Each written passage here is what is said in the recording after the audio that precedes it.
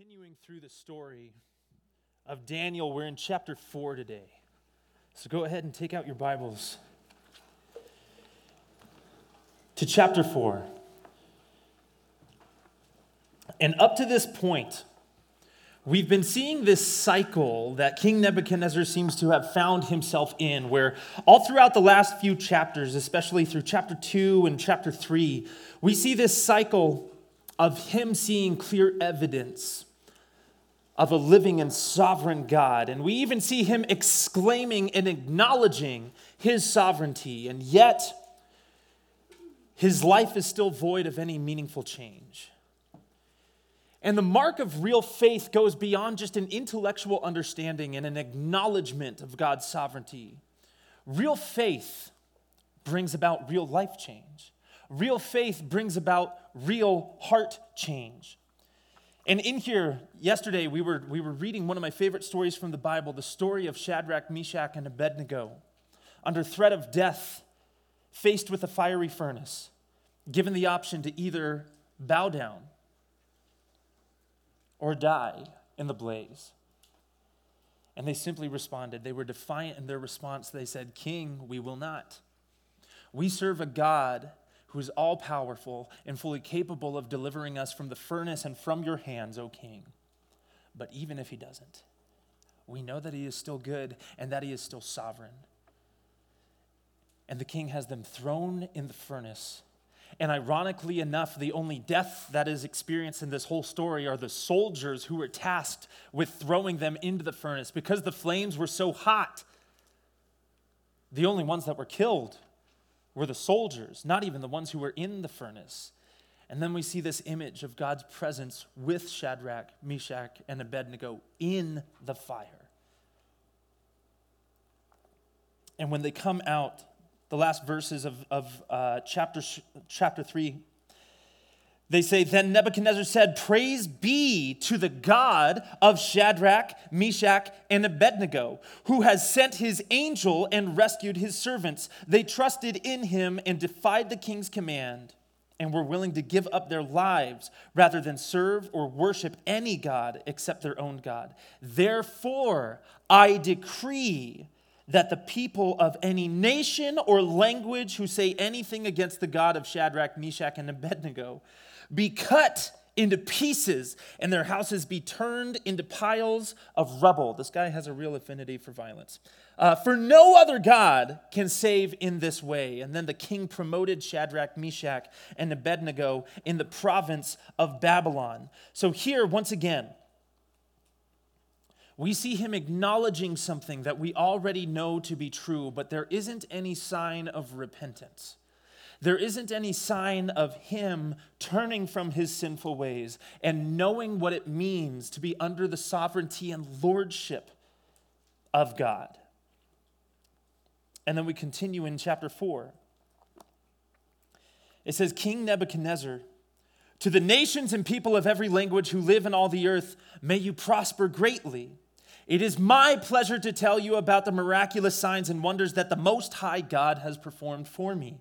How great are his signs, how mighty his wonders. His kingdom is an eternal kingdom.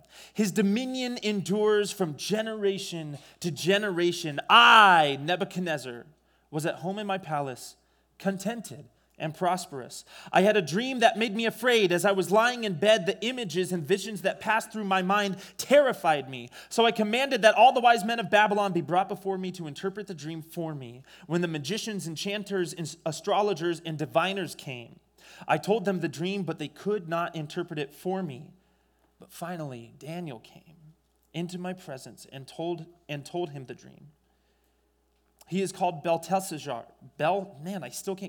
Belteshazzar, after the name of my God, and the spirit of the holy gods is in him. I said, Belteshazzar, chief of the magicians, I know that the spirit of the holy gods is in you, and no mystery is too difficult for you. Here is my dream. Interpret it for me. These are the visions I saw while lying in bed. I looked, and there before me stood a tree in the middle of the land. Its height was enormous. The tree grew large and strong, and its top touched the sky. It was visible to the ends of the earth. Its leaves were beautiful, its fruit abundant, and on it was food for all. under it, the wild animals found shelter, and the birds lived in its branches. From it, every creature was fed. In the visions I saw while lying in bed, I looked, and there before me was a holy one, a messenger coming down from heaven. He called in a loud voice, "Cut down the tree and trim off its branches, strip off its leaves and scatter its fruit. Let the animals flee from under it and the birds from its branches, but let the stump and its roots bound with iron and bronze remain in the ground, in the grass of the field.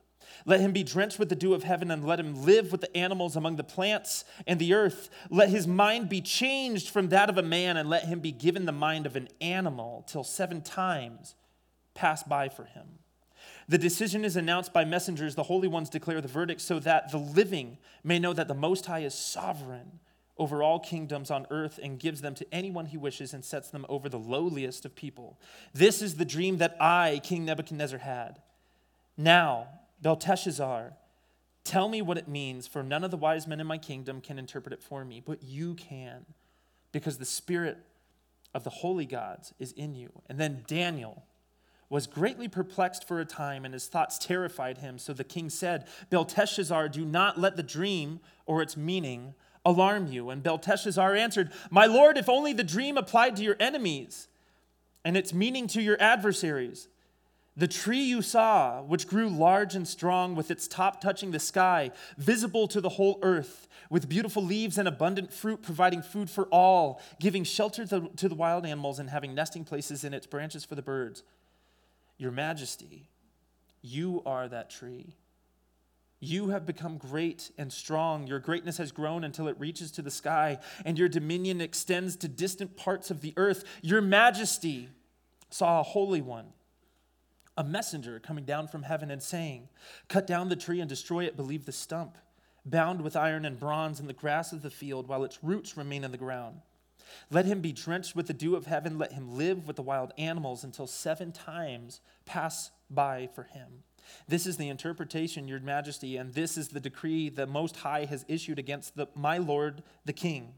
You will be driven away from the people and will live with the wild animals. You will eat grass like the ox and be drenched with the dew of heaven. 7 times will pass by for you until you acknowledge that the Most High is sovereign over all the kingdoms on earth and gives them to anyone he wishes. The command to leave the stump of the tree with its roots means that your kingdom will be restored to you when you acknowledge that heaven rules.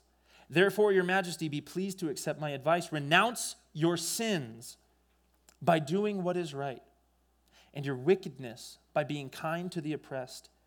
It may be then that your prosperity will continue." And all this happened to King Nebuchadnezzar. 12 months later, as the king was walking on the roof of the royal palace of Babylon, he said, "Is not this the great Babylon I have built as the royal residence by my mighty power and for the glory of my majesty?" Even as the words were on his lips, a voice came from heaven. "This is what is decreed for you, King Nebuchadnezzar. Your royal authority has been taken from you. You will be driven away from the people, and you will live with the wild animals. You will eat grass like the ox. 7 times will pass by for you." This is saying 7 years, "until you acknowledge that the Most High is sovereign over all kingdoms on earth and gives them to anyone he wishes." And immediately what had been said about Nebuchadnezzar was fulfilled. He was driven away from people and ate grass like the ox. His body was drenched with the dew of heaven until his hair grew like the feathers of an eagle and his nails like the claws of a bird. Nebuchadnezzar has a cycle of sin in his life. Specifically, we see the sin of idolatry. After the first dream, when he has these dreams of a statue, and Daniel interprets what that dream is, even with that knowledge, he turns and builds for himself a statue. Not only for himself to worship, but he issues a decree and he says, "All nations, everyone who falls under my reign, I'm issuing a decree that you must come and worship this." There is the sin of idolatry. But sin of idolatry is not just reserved for those like Nebuchadnezzar who construct a physical image and worship it. The sin of idolatry is in all of us Because we all are guilty of the sin of having placed our affections and our worship on something other than God, on something other than the one who is worthy of it. We talked about this briefly. There are idols in your life. And when we talk about idols, yes, we think about a physically constructed image of a deity or a small g God that we worship. But idols can also be the good things in life. Idols can also be the good things that you have in life that in and of themselves do not have a sinful nature. But anytime we fall into the trap of placing our affections and our adoration on something other than God, we are committing the sin of idolatry. Anytime we choose to serve the will of anything other than God's will, we are committing the sin of idolatry. Anytime we are taking bad things, but even good things in our lives, the blessings that we have to enjoy, can become sinful things if we allow them to become ultimate in our lives. If we allow ourselves to foster and develop a love and an affection for the good things in life and place that above the love and affection that we have for our almighty Creator who is sovereign over all, this is idolatry. This is the sin that we are falling into in idolatry. And when we examine the life of Nebuchadnezzar, we see this cycle of sin that we falls into, and maybe we can relate to some of these, but it leads into a discussion that is necessary for us to have. And I want to start with this with kind of a state of theology, a state of the union when it comes to our theology in specific. There were some recent studies that had some alarming discoveries in it. It revealed that only about 14% of young men and women aged 18 to 34 years old, 18 to 34-year-old evangelicals strongly disagree with the idea that everyone sins a little, but most people are good by nature.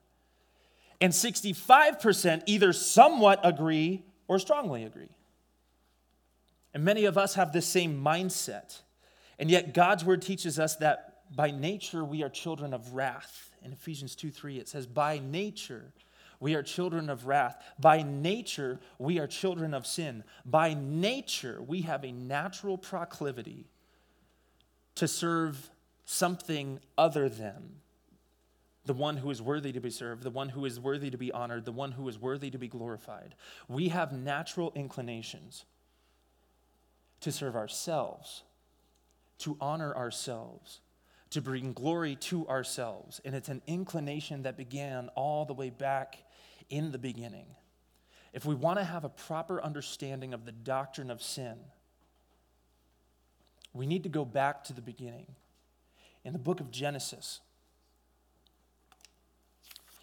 in chapter 1, we see the creation account where it said, God said, let there be light, and there was light. And then in verse 6, God said, let there be a vault between the waters to separate water from water. Verse 9, and God said, let the water under the sky be gathered into one place, and let dry ground appear. And then in verse 14, God said, let there be lights in the vault of the sky to separate the day from the night, and let them serve as signs to mark sacred times and days and years. Verse 20, and God said, let the water teem with living creatures, and let birds fly above the earth across the vault of the sky. Verse 24, and God said, let the land produce living creatures according to their kinds, the livestock, the creatures that move along the ground, and the wild animals, each according to its kind. And then verse 26, God said, let us make mankind in our image, in our likeness, so that they may rule over the fish in the sea and the birds in the sky, over the livestock and all the wild animals, and over all the creatures that move along the ground. And so God created mankind in his own image. In the image of God, he created them. Male and female, he created them. And so he creates Adam. Skipping ahead to verse 15 of chapter 2, it says, the Lord took the man and put him in the Garden of Eden to work it and take care of it. And the Lord God commanded the man, "You are free to eat from any tree in the garden, but you must not eat from the tree of the knowledge of good and evil, for when you eat from it, you will certainly die." And then the Lord God said, "It is not good for the man to be alone. I will make a helper suitable for him." Verse 21, so the Lord God caused the man to fall into a deep sleep, and while he was sleeping, he took one of the man's ribs and then closed up the place with flesh. And then the Lord God made a woman from the rib he had taken out of the man, and he brought her to the man. He presents Eve to Adam, and Adam sees a beautiful woman for the first time in his life, and he says, "Whoa." He becomes a poet. On the spot, he says this. He says, "This is bone of my bones and flesh of my flesh. She shall be called woman, for she was taken out of man. And that is why a man leaves his father and mother and is united to his wife, and they become one flesh. And Adam and his wife were both naked, and they felt no shame because it was perfect." There was no shame because it was perfect. But then we come to chapter 3. Chapter 3 says, "Now the serpent was more crafty than any of the wild animals the Lord God had made. He said to the woman, 'Did God really say you must not eat from the tree in the garden?'" Did God really say that? The woman said to the serpent, "We may eat fruit from the trees in the garden, but God did say, 'You must not eat fruit from the tree that is in the middle of the garden, and you must not touch it, or you will die.'"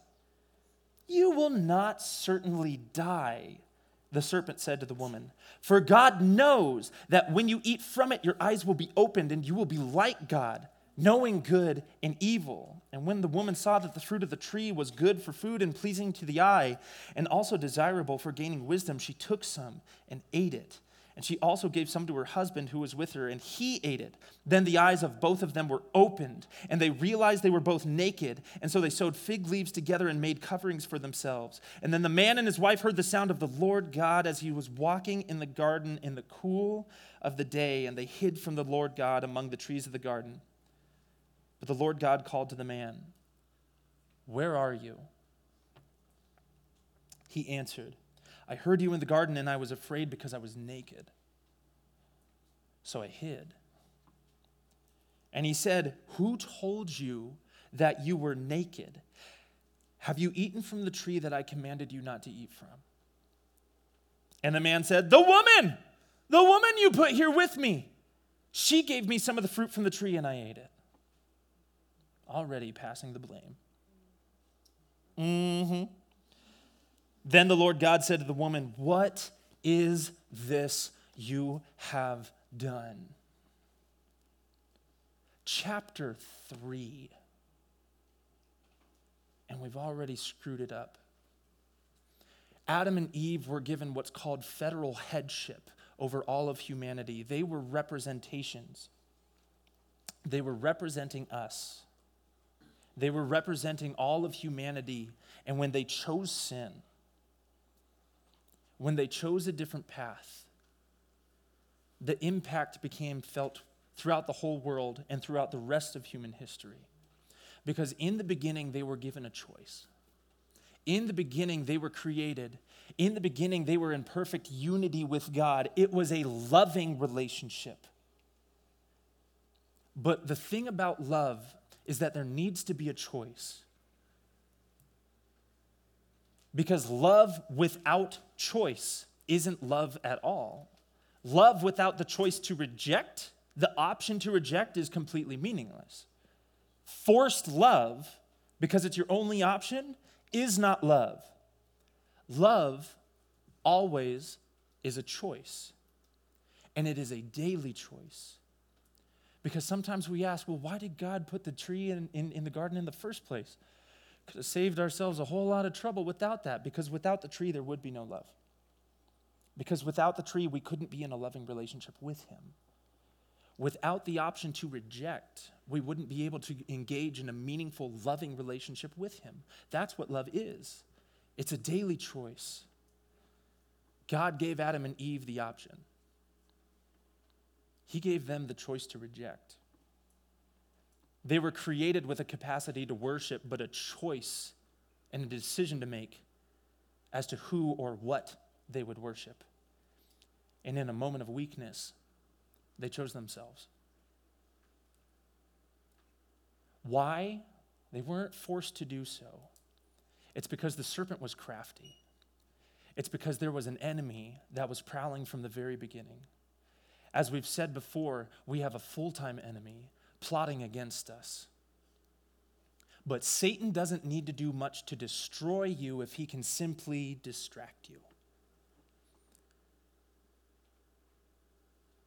Satan doesn't need to destroy you if he can simply deter your worship and your glory onto something else. Distraction is one of his main weapons. And in the beginning, in Genesis, what we see him do is he causes Adam and Eve to doubt. He causes them to doubt how bad sin is, and he causes them to question how good God is. And all throughout history, sin is rooted in these two uncertainties. Time and time again, he causes us to doubt, is sin really that bad? And he causes us to doubt, God can't possibly be that good. And we become ensnared with these false narratives. We become ensnared with these false truths, and we find ourselves again and again in this cycle of idolatry, in this cycle of placing our affections and our attentions on something other than God. But for as long as we are placing our affection and our attention on things of this world, things that are broken and things that are temporary, our hope that is placed in those temporary things will yield temporary results, will yield broken results, will yield imperfect results. We need to call sin what the Bible calls it.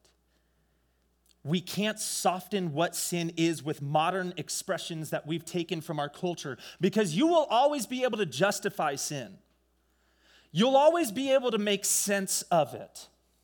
Why? Because we're people of compromise. A little compromise here. It's just a piece of fruit. Surely it won't lead to death. Surely that won't be the repercussions of this decision. We need to call sin out by what it is. Sin, by any other term, by any other name, still has eternal implications, because sin is essentially an intentional departure from God. When you read the rest of the story in chapter 3 of Genesis, we see Adam and Eve sin. And as a result, death is introduced to the narrative. Because death becomes necessary. You have this problem of sin, and something has to be done about sin.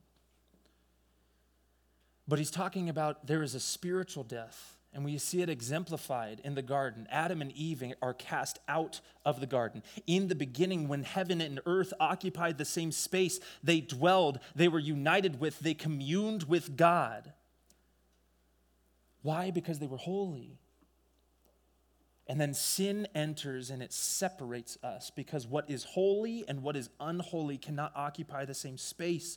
What is perfect and what is imperfect cannot be in the same space. And so they were cast out. They were separated. They were dead.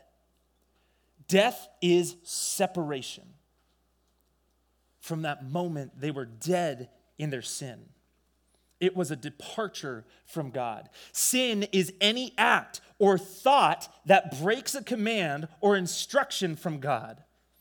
And our sin, it might affect those around us or may be directed at someone in particular, but we need to see that all sin is primarily against God, because even when we sin against others, you're sinning against someone that was made in the image of an almighty and sovereign creator. So when I sin against you, I sin directly against the one who created you. Sin does not just affect us. It's not just a sin against others. It's a sin against the creator. It's an attack on God's character. It's a denial of God's truth. It's an affront to his very being. And sin comes when we take a perfectly natural desire or longing or ambition and try to desperately fulfill it without God. It comes when we have a natural desire to worship. You have a natural inclination to serve something, to worship something, to glorify something. You have a capacity to do that. In the same way that all of creation cries out and reveals his nature, reveals his glory. God's glory is revealed in nature. God's glory is revealed in his word, but God's glory can also be revealed in you. But we choose to have the glory of other things revealed in us because we choose it. It comes from a perfectly natural desire, a longing or an ambition that we have. But then we desperately try to fulfill that desire with something other than God. That is what sin is. Yet the penalty for sin is not determined by our measure of it. I think a lot of times we look at different sins and we kind of gauge like, oh, this is a bad sin, but it's not as bad as your sin. Like, I have sin in my life, okay, but it's nothing like your sin. It's nothing like, oh, I know what your sin looks like, all right? I've got a little bit of sin. You've got a whole lot of sin that you're dealing with. The penalty for sin is not determined by our measure of it. Instead, the penalty for sin is determined by the magnitude of the one sinned against. In the same way that the strength of your faith has nothing to do with how much faith you have, and everything to do with the magnitude of the one that you place your faith in. It has nothing to do with how strong you can make your faith. It's about how strong the one is who you place your faith in. In the same way, the penalty for your sin has nothing to do with the magnitude of the sin itself, the measure of the sin itself, and everything to do with the magnitude of the one that you are sinning against, an eternal and sovereign God. Paul tells us, for all have sinned and fall short of the glory of God. And the wage of sin is death, is separation. If you sin against a rock, if you sin against a log, you're not really guilty of anything. If you sin against your friend, if you sin against your parents, if you sin against a teacher, if you sin against your peers, you're absolutely guilty.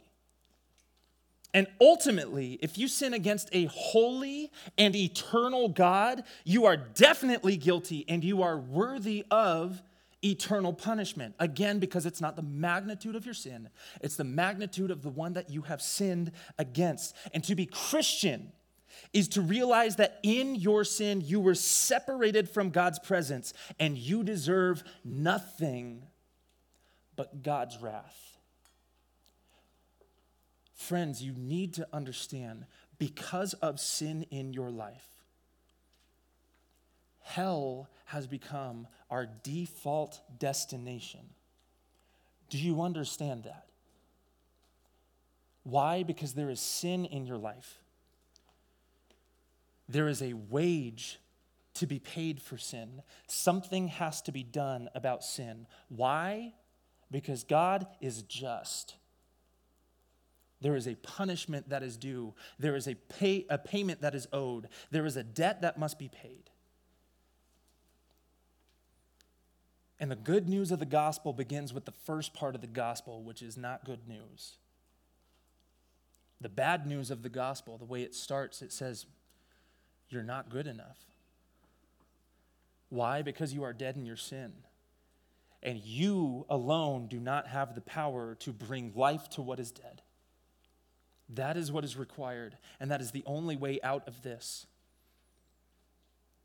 We will never know how glorious the cross is until we know how serious our sin is. We can't start talking about the power of the cross until you realize how necessary it really is. The message of the gospel. Sometimes we just want to focus on the happy part, but you need to understand the real need that you have to be saved. from the wage of your sin. Death.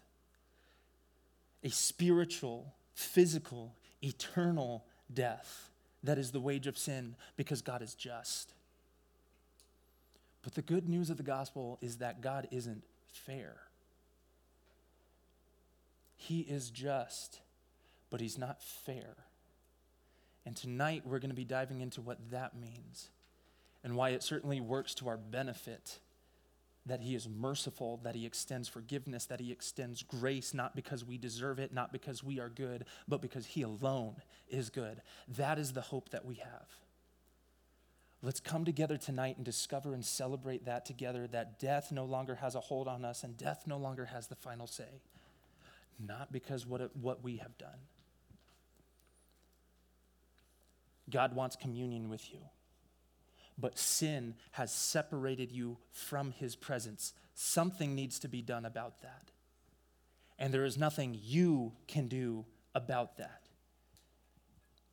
And we will never know and fully grasp and understand how glorious the cross is until we know how serious our sin is. We can never truly know and celebrate the saving grace of Jesus' death on the cross until we first acknowledge and fully understand our need to be saved. You are dead in your sin. And no amount of good deeds, no amount of good effort will ever be able to reconcile you back into the presence of the sovereign of the one who is holy. You must become holy. So tonight when we come back into this place, let's find out what that looks like. Let's find out the hope that we have in Jesus. Let's find out the hope that we have, what causes us to glorify him and respond in worship. That's what we're going to be doing this evening. Because you've been given a choice. To love him or love something outside of him. But because he is good, there's a gift of salvation and grace that has been extended to you. But again, you are given a choice to accept that gift or reject it. And just like we see in the life of Nebuchadnezzar, time and time and time and time again, we see the dangers of cultural part-time Christianity, where he claims the name of God with his lips and then he turns and lives according to a completely different set of values and beliefs. What is causing people to leave the church in droves these days? It's because they come to church and they see us proclaiming the name of Jesus, proclaiming the name of God with our lips, and then they watch the way we live for the rest of the week. And it's been said that is what an unbelieving world simply finds unbelievable about the church. How do we begin to start to change that narrative?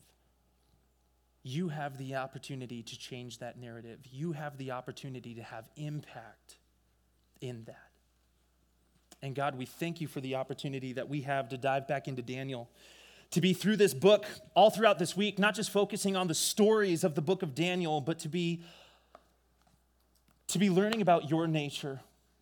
Your glory and your sovereignty is the cornerstone through every verse, through every chapter of this book. We see your faithfulness. We see how no matter what man may sit on a worldly throne, you sit on the ultimate throne. And God, may we be led in a better understanding of our sin so that we can have a better understanding of our need for a Savior. Not by our own means, not by our own efforts. Your gospel shows us that we are not good enough, that there is a standard for salvation, and that standard is perfection, and we all fall short. And the bad news of the gospel is that we're not good enough, and there's nothing we can do on our own to meet that standard, but we thank you for the hope that we have in the good news of the gospel, that there was someone who can. Be with us throughout this day as we continue to engage in worship with the way that we treat one another, with the way that we play with one another, with the way that we engage with one another. as we come back tonight to celebrate and acknowledge and respond to the joy and the hope and the confidence that we have in the truth of the gospel message. It's in your name we pray this morning. Give us a good day. Amen.